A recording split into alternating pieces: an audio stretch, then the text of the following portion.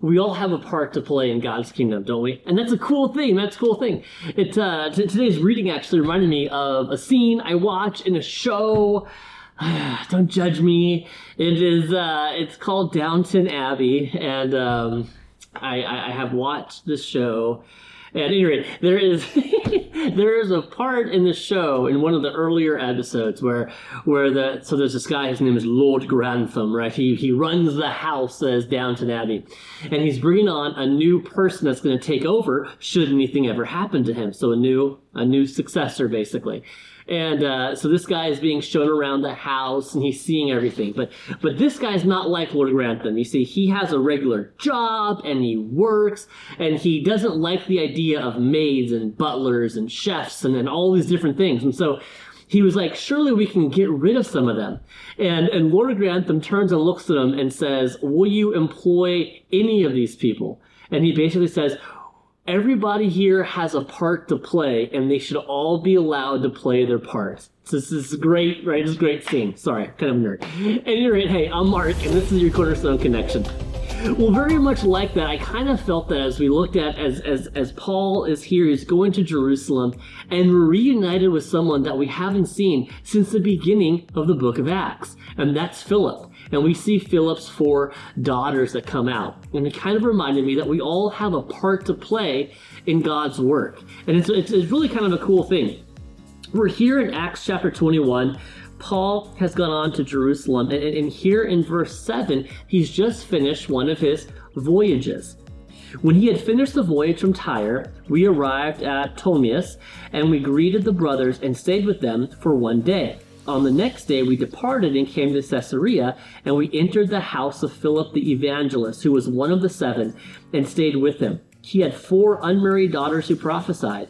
While we were staying many days, and then somebody else named Agabus comes on. But I just thought that was cool. It's such a small part, and yet it really kind of highlights Philip's daughters in kind of a neat way.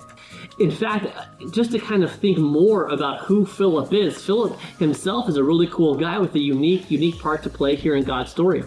All the way back in Acts chapter 8, we see that Philip is here and he is in Samaria, right? We remember the Samaritan woman, and Jews and Samaritans didn't always get along, right?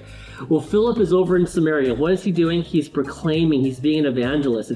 In verse 5 of chapter 8, it says, Philip went down to the city of Samaria and proclaimed to them the Christ. And the crowds with one accord pay attention to what was being said by Philip. Such a cool thing, right? And then, how can we forget the story of Philip with the Ethiopian? Here in verse 26, it says, now an angel of the Lord said to Philip, rise and go to the south to the road that goes from Jerusalem to Gaza. This is a desert place. And he rose and went, and there was an Ethiopian who was a eunuch, a court official of Candace, queen of the Ethiopians, who was in charge of the treasure. And basically this person is, as you remember, reading from the Old Testament, not understanding everything. Philip explains to him the gospel, he believes, and then Philip baptizes him right there on the road. Such a cool story. Well, Philip is here, and he runs into Paul again. And Philip has 4 unmarried daughters. And one commentary named Keener states that the word that Luke uses here for Philip's daughters, parthenoi, probably indicates that they are young, under the age of 16 even. So it's so cool to see right here. This is like a youth group exclusive, right? We're able to see some youth that are serving the Lord. Prophecy was one of the cherished gifts in that culture. And unmarried women typically didn't have a normal, very high standing.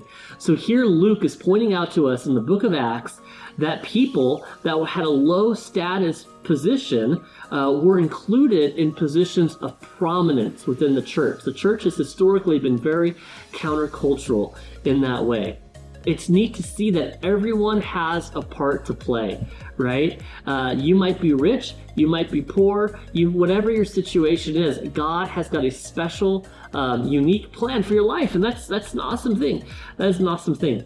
One thing that a historian named Eusebius, I believe, refers to these women twice, mentioning that they lived and were buried in the Hierapolis, which is in Phrygia in Asia Minor. Papias, the bishop of Hierapolis, said that these daughters were sources of valuable information on what happened in the early years of Christianity. In fact, Philip and his daughters may have been one of Luke's key informants even in putting together the book of Acts. What a cool thing, right? What an absolutely cool thing. We all have got a part to play. Philip had a part, and Philip's daughters had a part to play. And that is a cool thing. What's your part to play? You know, what is your part in God's kingdom? Because I guarantee you, God has gifted you in a unique way. He's put passions and desires in your heart that he hasn't just given to anybody. He's given to you, and he wants you to do something so special for the kingdom. And isn't that a cool thing that we have a part to play in God's master plan? That's cool, man. Well, hey, I hope that as you seek the Lord after what is your part to play, that you'll be encouraged because God has a plan and a purpose for your life. Thanks for watching, and we'll see you next time.